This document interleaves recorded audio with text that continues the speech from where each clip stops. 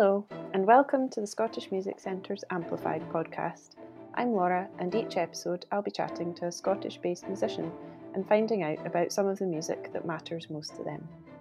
This week, I'm speaking to composer Rory Boyle. Hello, Rory. How are you? Hello, I'm fine. And you? I'm well, thank you. Good. So could you introduce yourself and tell us a little bit about what you do? Yes, my name's Rory Boyle. I'm a composer now, sort of full time, because I've retired from teaching. I was at the Conservatoire for 20 years. And I live in lovely little southwest corner of Scotland where there are very few people, but lots of animals. Yes, you were showing me your lovely garden earlier. Yes, I'm very jealous. with the mad stoat that is going around, Yes. He's occupying all the mole runs, which is quite good because he kills the moles for me. But it's a great creature, the stoat. Amazing. Yeah. Yeah, providing you with much lockdown entertainment. Indeed. If it hadn't been for the animals, I think we would have struggled, my wife and I, because we've enjoyed so much seeing what's going on around here and watching them. How has this lockdown affected your musical activity then? Well, I'm just very grateful that I have that as an outlet, because it's having always done that, it's meant that I've just got on and no excuse not to write. So I've been able to do a lot of that and look back over some things and change some things from previous pieces and discover that I actually wrote one or two half decent pieces a long time ago, but they could be made to be a little bit more decent. And I also at the same time discovered that I'd written a lot of absolute tosh that doesn't deserve to be out there at all. So it's been very, very good for me, actually, in many ways. Do you think it's important to self-edit when you're a composer and choose what you want your body of work to look like? I think as you get older, yes, I think that's right. I don't think when I was younger I took much notice. You were just, you finished one piece and you were on to the next piece. And I wish I had maybe taken a little bit more notice then. But in many ways, I think my well, I have to say so myself, my best corpus of work has come in the last 30 years. I think, yes, with hindsight, I don't think I would have. I was never a great reviser when I was younger, not at all. But I have started to look at a few things, wondering, was there any merit in these pieces? And yes, I think there was. But they needed cutting and pruning and changing. But I think it's as you get older, yes, you become more aware of what you're going to leave behind. So I think yes, I think it's been a very good time, actually. I've enjoyed it. So one of your pieces that you've picked must be associated with some early memories for you, because it's Tell Laura I Love Her. There we go. Yes. Why did you pick that? Ricky Valens. Well, it was the first. It was. Yes, when you said, to pick out some music that is important to you, or that, and I have tried to pick out things that have been important in my way. Tell Laura I Love Her is not important at all musically, except that for me, when I was 9, it was the first single I bought, and I think there was something like 7 and sixpence or 9 and sixpence, less than 50p. And it was the first one I bought. I must have saved up all my pocket money. And my sister, I remember she was buying something, so I thought, well, and I'd heard this, Tell Laura I Love Her, and I thought there was something wonderfully romantic about this, what is essentially a ballad about Laura and Tommy, and he gets, everybody knows it, he gets killed in a stock car race trying to win the race as £1,000 so that he can buy a wedding ring. That's what he wants to do, to marry his true love. And as a 9-year-old, I found that deeply sort of romantic, and it was a wonderful idea. But then, of course, what I find so funny about it is that you get this terrible sadness of the Tell Laura I Love Her chorus that comes, but each time that is introduced by that little uprising little guitar bit, which goes bum, bum, bum, bum, Tell Laura I Love, and there's something terribly funny about that. But and I, how sad is this? I could virtually tell you the entire words verbatim. So I spent a lot of time listening to that piece. So there you go. It's funny how when you're in your formative years like that lyrics and words and they just sink in, and then they stay Yes, there forever and I ever, know. and you can't remember like birthdays and things like that. And then you've got Yeah, this, but you've got the whole of the lyrics to that song in your head. I know, I know. And when I said to my wife the other day that, when you asked me to choose, I said, I'm going to choose this one. And she said to me this morning, she said, I can't get that flaming tune out of my head. I've been singing it all the time. Oh Because no. she's the same vintage, you see. So there you are. We were both 9 when Ricky Valens sang. I saw sadly that he died the other day. That's what prompted me as well. It was about literally 10 days ago Ricky Valens had died. Yeah, that's something from my past. Yes, very much from my past. The words are so funny. I mean, the rhyming couplets of it. What's that wonderful verse? He drove his car to the stock car race. He was the youngest driver there. The crowd roared as they started the race at a deadly pace. I remember it goes, they started the race at a deadly pace. It's written like some kind of wonderful Victorian ballad, the kind of thing that McGonagall might have been. I was just about to say McGonagall. That's the kind of caliber you're working at Yeah, there. exactly. I know. Yeah, it's not highbrow. It's not Cole Porter or No.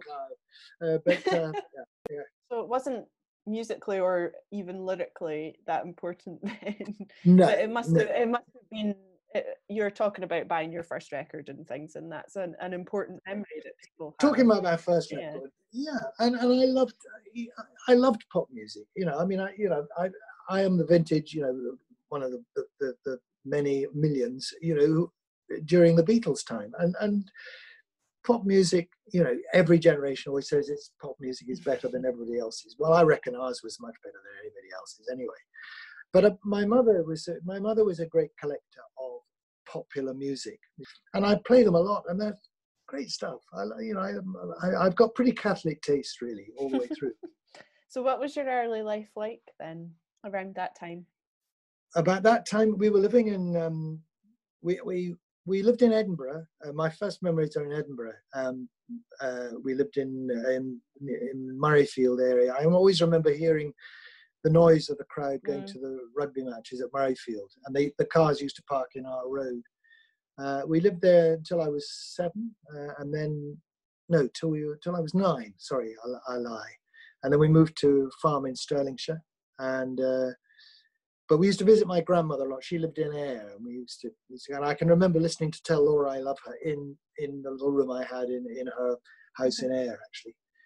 But then we moved to Stirlingshire and lived on a farm there. It was great. I was driving tractors when I was 10. It was a happy time, lovely place to live, Stirlingshire. I'm still a Stirling Albion supporter as well, because once you live in a place where you support a football team, you never lose it. And I never get to see them now, but yeah, I still follow Stirling Albion for my sins.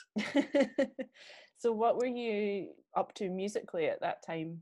I was taught the piano from an early age, and struggled to practice, used to get into a tempo when I had to, is it time to practice? But gradually, people seemed to discover that I had musical talents. And then the wonderful thing was becoming a chorister at Windsor.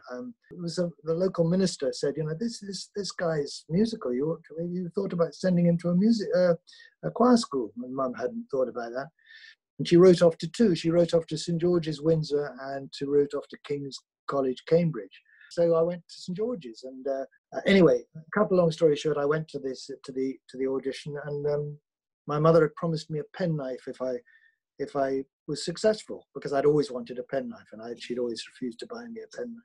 At the end of the day, the dean came out and said, we're delighted to have your son as a chorister next year. So I went and bought my penknife, and that was it.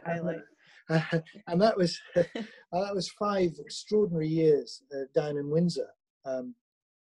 It was an extraordinary education, because you led the normal life of a boy at school, but you had to sing matins and evensong every day of the week, apart from Wednesday, and 3 times on Sunday.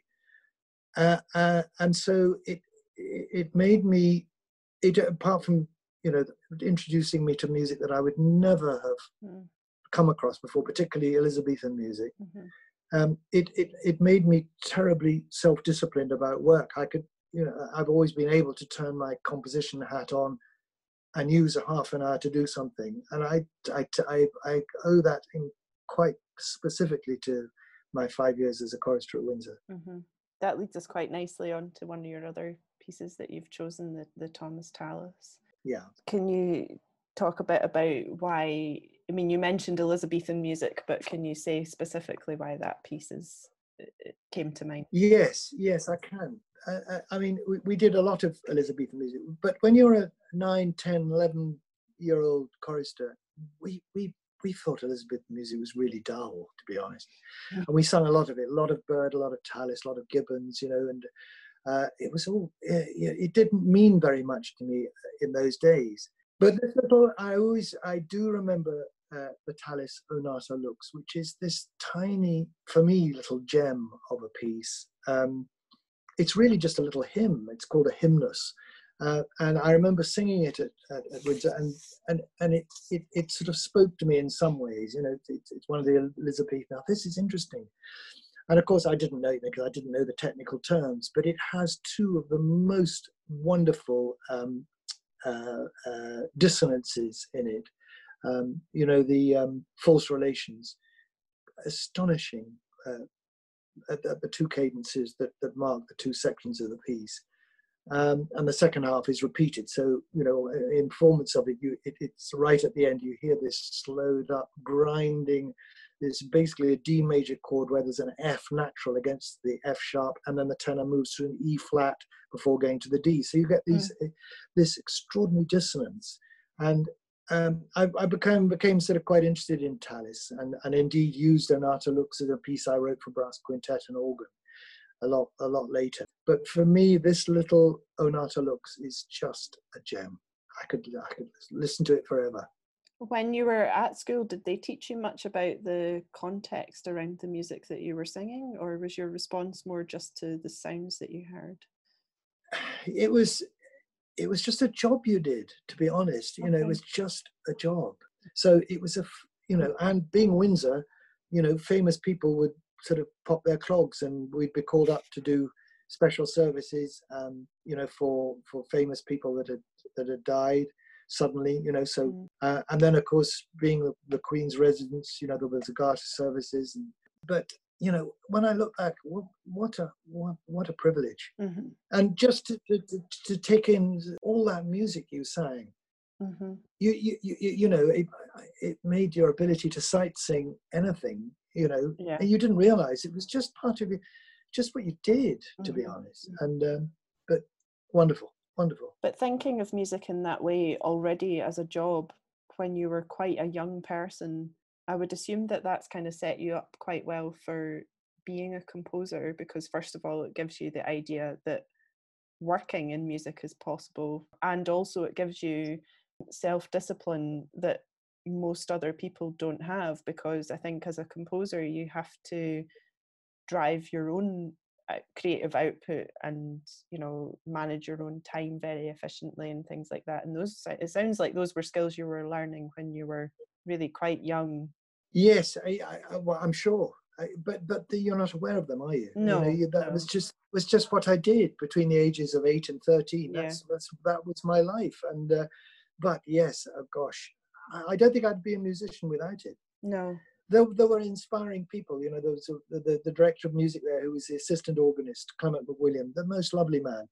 I became godfather to his son, and he was a friend all through my life. But these people, you know, when you're lucky enough to have somebody who teaches you, because he taught me the piano, who actually inspire you in such an extraordinary way, that's terribly important. He was the first who sort of said, look, you can do this. Mm-hmm. And so if it wasn't for people like that who believed, you know, I'm not sure what I would have done, because, you know, I've got precious little talent for anything else, really. You know, 5 O levels and 1 A level for a start.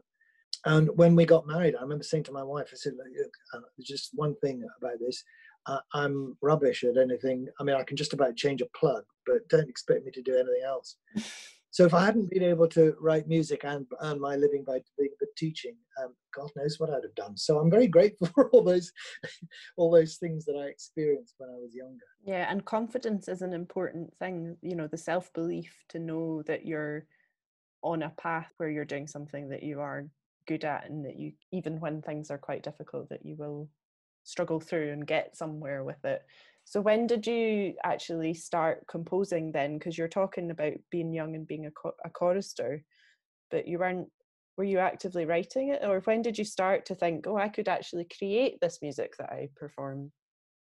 I don't know whether there was a moment when I actually had that sort of, Damascus sort of thought, but certainly when I was I used to tinker away with things, and even when I was quite little. I suppose 15, I was about 15, 16, 15. Okay. Then I realized that I would prefer to go and write music than practice the piano and get better at the Schubert impromptu. and the other thing that I realized, and this is why I would never have been a decent pianist, was that I sort of skipped over the bits that I found technically a bit tricky, but also would change bits that I thought, when I played them to myself, I sort of changed them a bit because I thought it might be better if it went like this. so which is the most appalling. It's a dreadful arrogance. It made me realize that perhaps my career as a pianist would not be very. It would be very short-lived. And actually, and I preferred to spend the time writing. I'm a decent pianist, but I mean, I would never have been able to make any sort of career as a pianist. And then, so you were in Glasgow for was that your first degree then, studying composition? Yeah, no, that was, I was in Glasgow. Yeah, I went there when I was 17. Then I went to study privately with Lennox Berkeley in London, because I moved. I did various odd jobs, and I worked as a copyist for a lovely guy called George Bamford, who lived in a tower block near Euston, and that was a fantastic experience as well.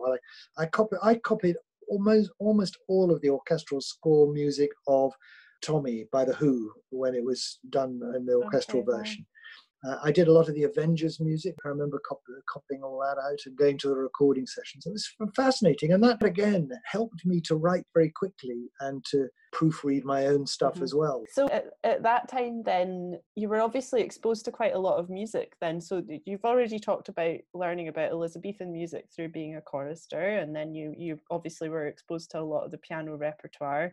You'd been composing, you'd already been in Glasgow doing your degree, and then you were working with orchestral material, looking at film scores, and you talked about The Who and everything. And so what kind of music were you actually interested in and passionate about at that time? What was influencing you? I suppose I ought to rewind a wee bit, because again, this wonderful director of music I told you about, Clement Williams, and I can remember this one particular day. Clement took me over to the music, to his lovely music room, and he said, before we play the piano, just listen to this. And he had this LP, and I can remember the cover because I went and bought one myself, with a picture of a peacock, and it was the Stravinsky Symphony in 3 movements and the Stravinsky Symphony in C. And he just put on a gramophone, which he made. He was that kind of talented bloke. He used to make gramophones.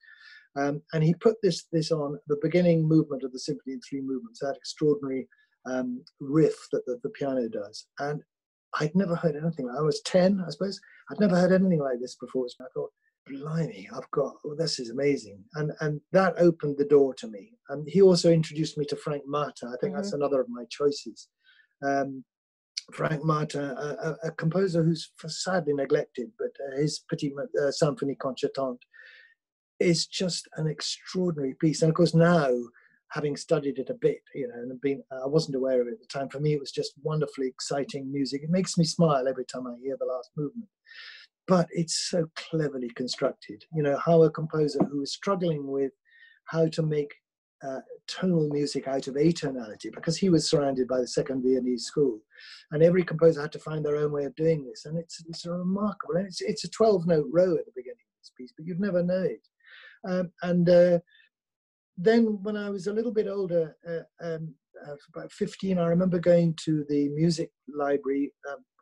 And we have these two sort of booths where you could listen to music on turntables and things. And they had quite a good library. And I remember picking out of the shelf Honegger's Symphonies number 3 and 5. I didn't know who the hell Honegger was. It was just a name. I thought, well, it was a Supraphon label. I can remember it to this day. Had pictures of a rooftop on it. Isn't it amazing what you remember? Anyway, and I picked up this. I put the Symphony number 5 on and put it on. Blew my socks off. The opening movement of that symphony, which has this extraordinary, brash, austere, dark, kind of massive sound. And I thought, wow, blimey, I'd never heard music like this before. Now that piece has obsessed me all through my life, and I had no idea why I was drawn to that piece. And it was only relatively recently that I was sitting in the flat in Glasgow, and I put on another recording of Honegger's Fifth Symphony, and I read the program notes properly, and it was premiered on the day I was born. And I thought that may be the reason why I've been drawn to this. And when I had the opportunity to write a trio for Fraser Langton, who I've written for quite a lot, I needed to mark Honegger. So I did my own little take on the symphony. Is called D Tre Re. So I wrote a piece called D Tre Re E Io, three times D and me. And I wanted to sort of mark that sort of importance that piece has for me. And I think it's very important that we try to celebrate composers who are rather neglected. And I think, there's so much, I better be careful whose music I won't say any composers, but, okay, I will. In this year, we celebrate Beethoven. Okay, jolly good. But, do we need another recording of Beethoven 5? Do we need another recording of Beethoven 6?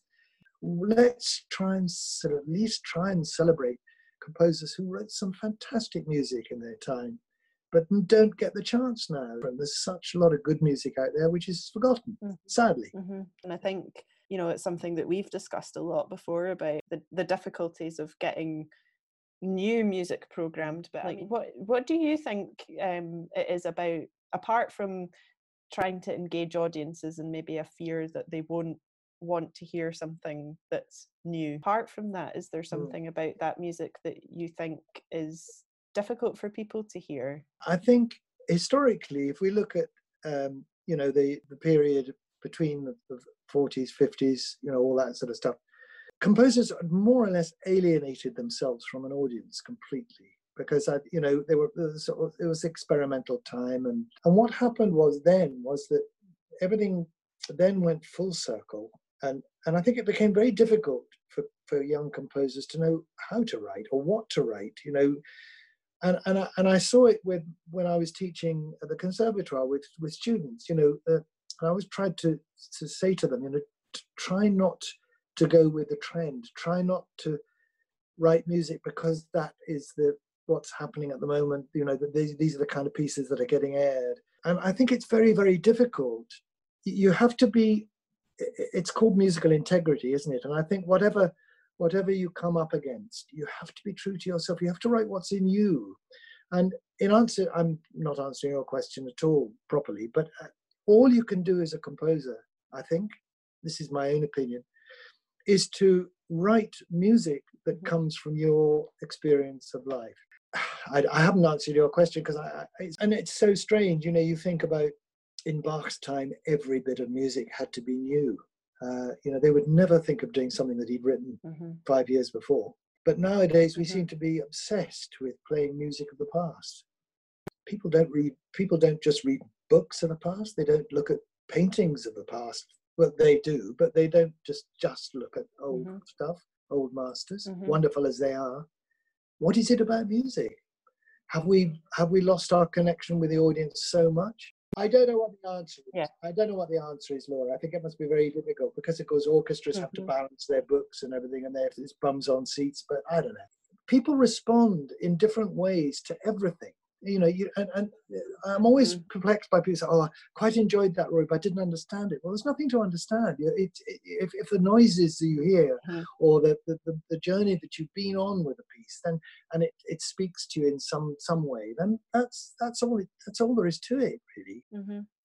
Something I spoke about with Hilary Brooks was, that we all hear music very differently. It doesn't matter if you're trained. It doesn't matter what you're trained in. People just have a completely different responds to it. You and I could listen to the same piece of music and have a completely different reaction to it. Exactly. And I think Yeah. that's the beauty Of of it. course. That's the whole point Yeah. of it. If everybody thought the same, then art wouldn't really have any value. Absolutely. Absolutely. You're so right. You're so right. It's everybody, we respond.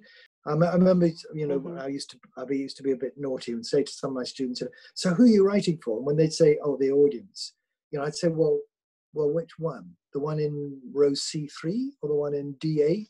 You're writing for yourself. And maybe, you know, the person in C3 will like the second movement of the piece. The person in X4 may not.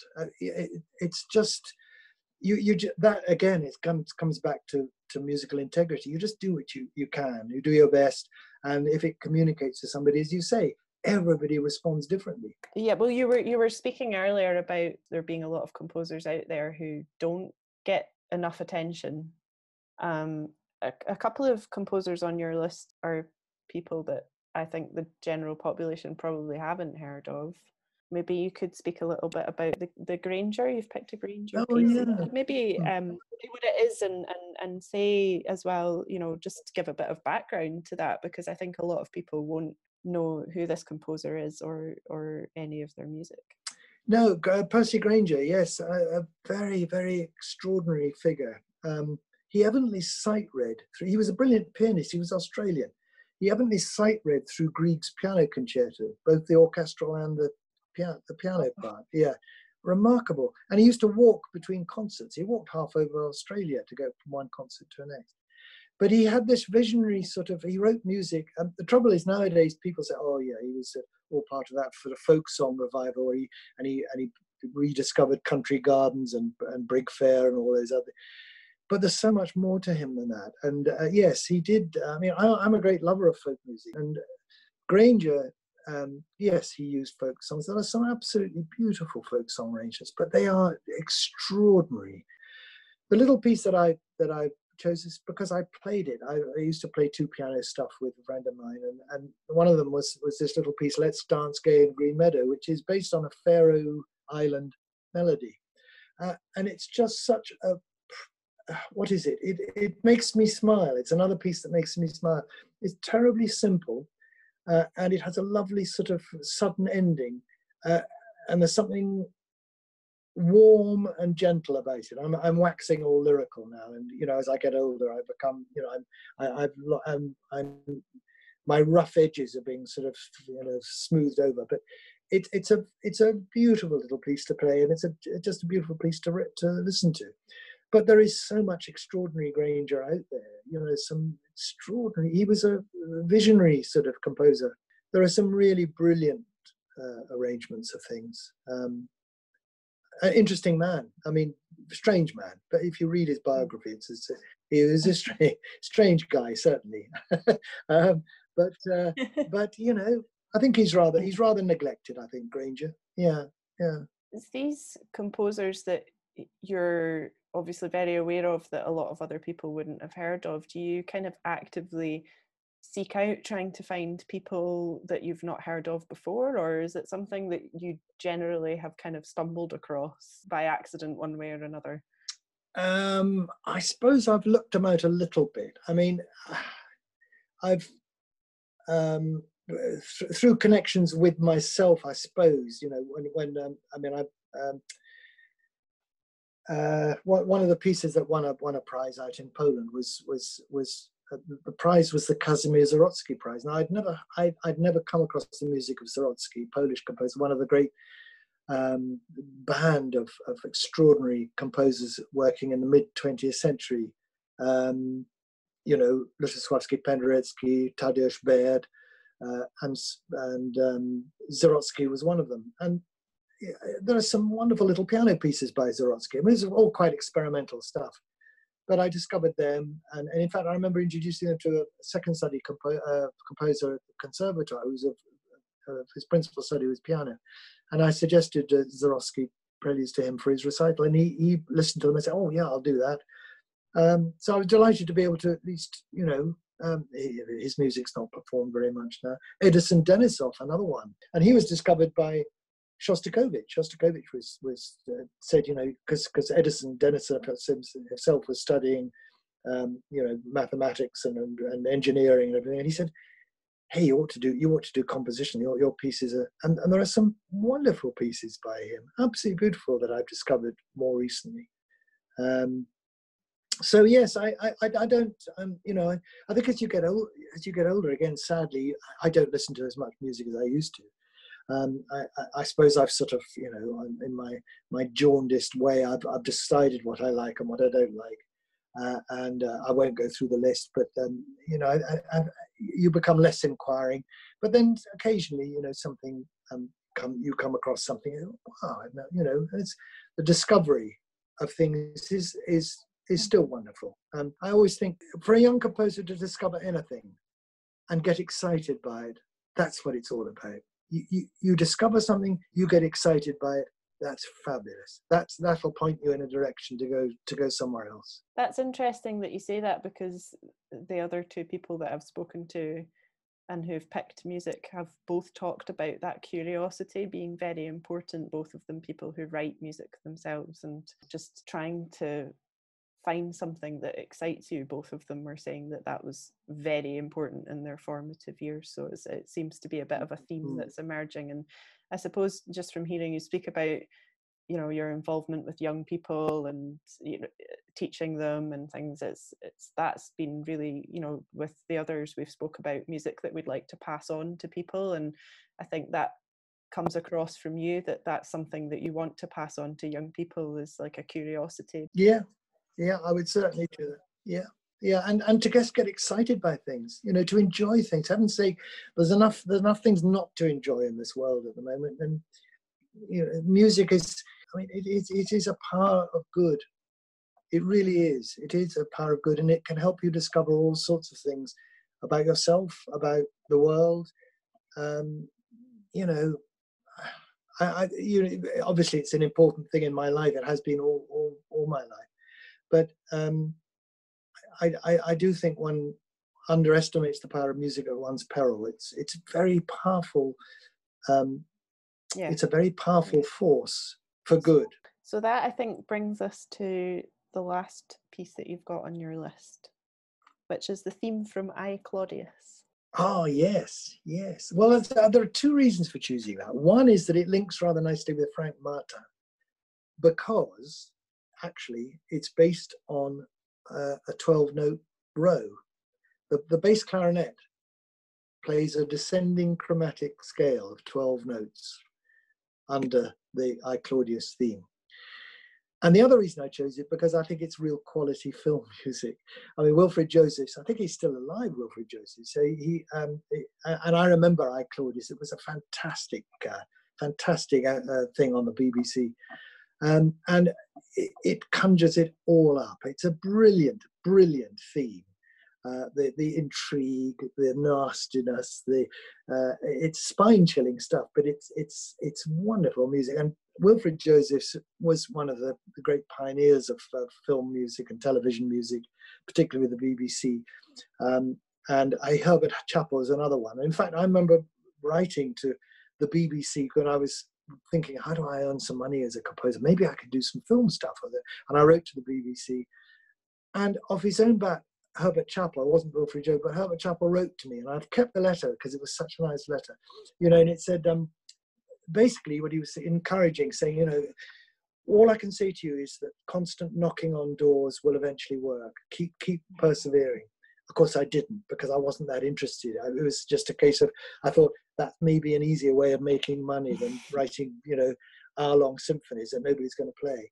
But I treasure that letter, because he didn't need to write that. And I've always thought that's the kind of thing I would like to try and pass on myself, you know, to share things. It's like musicians I've worked with, you know, who've given me tips. Just picking some out of the blue. You know, I was lucky enough to have a piece that had a harp part, and it was played by Ossian Ellis, one of the great harpists. And he took me aside. He said, "Oh, Rory, when you write these harmonics, double them at the octave. There's a very much more. You get much more tone that way." And those are the kind of things I hope I pass on to you know, my students when I was teaching them. You know, because that's it was given to me free. I pass it on free. There you go. It's one of those things. You've scored a bit for film yourself, haven't you? Quite recently.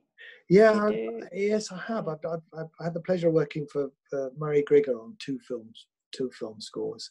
That was fabulous, because working for somebody who is so wonderful that they trust you to do it means that you have a free hand, and I love doing that. Again, it's a wonderful discipline, to have to say something in 1 minute that you can't take 10 minutes to say, and to underscore something, and to be aware of your role as a composer, underscoring a film. The clue is in the underscoring.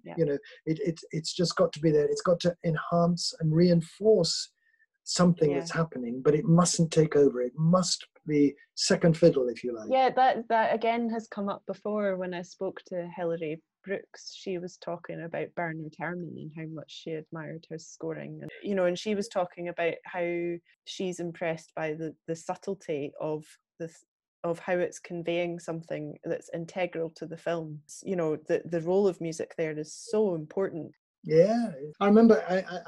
Going back to Andre Previn, those programs that he did a fascinating program once. I remember telling some of my students about this, about film music, and he said, a little. Always remember that a little is almost too much. By the way, Bernard Herrmann, fantastic composer. I have his signature. The RCS sometimes did these things. They would sell things from the library, and there was this score. It was a sort of spiral bind. It was, and the front cover said Bernard Herrmann Moby Dick cantata. Well, I had no idea that Bernard Herrmann had written a cantata called Moby Dick. So I thought, so I put my 50p in. Thought that's good. Took it back to my room. Forgot all about it.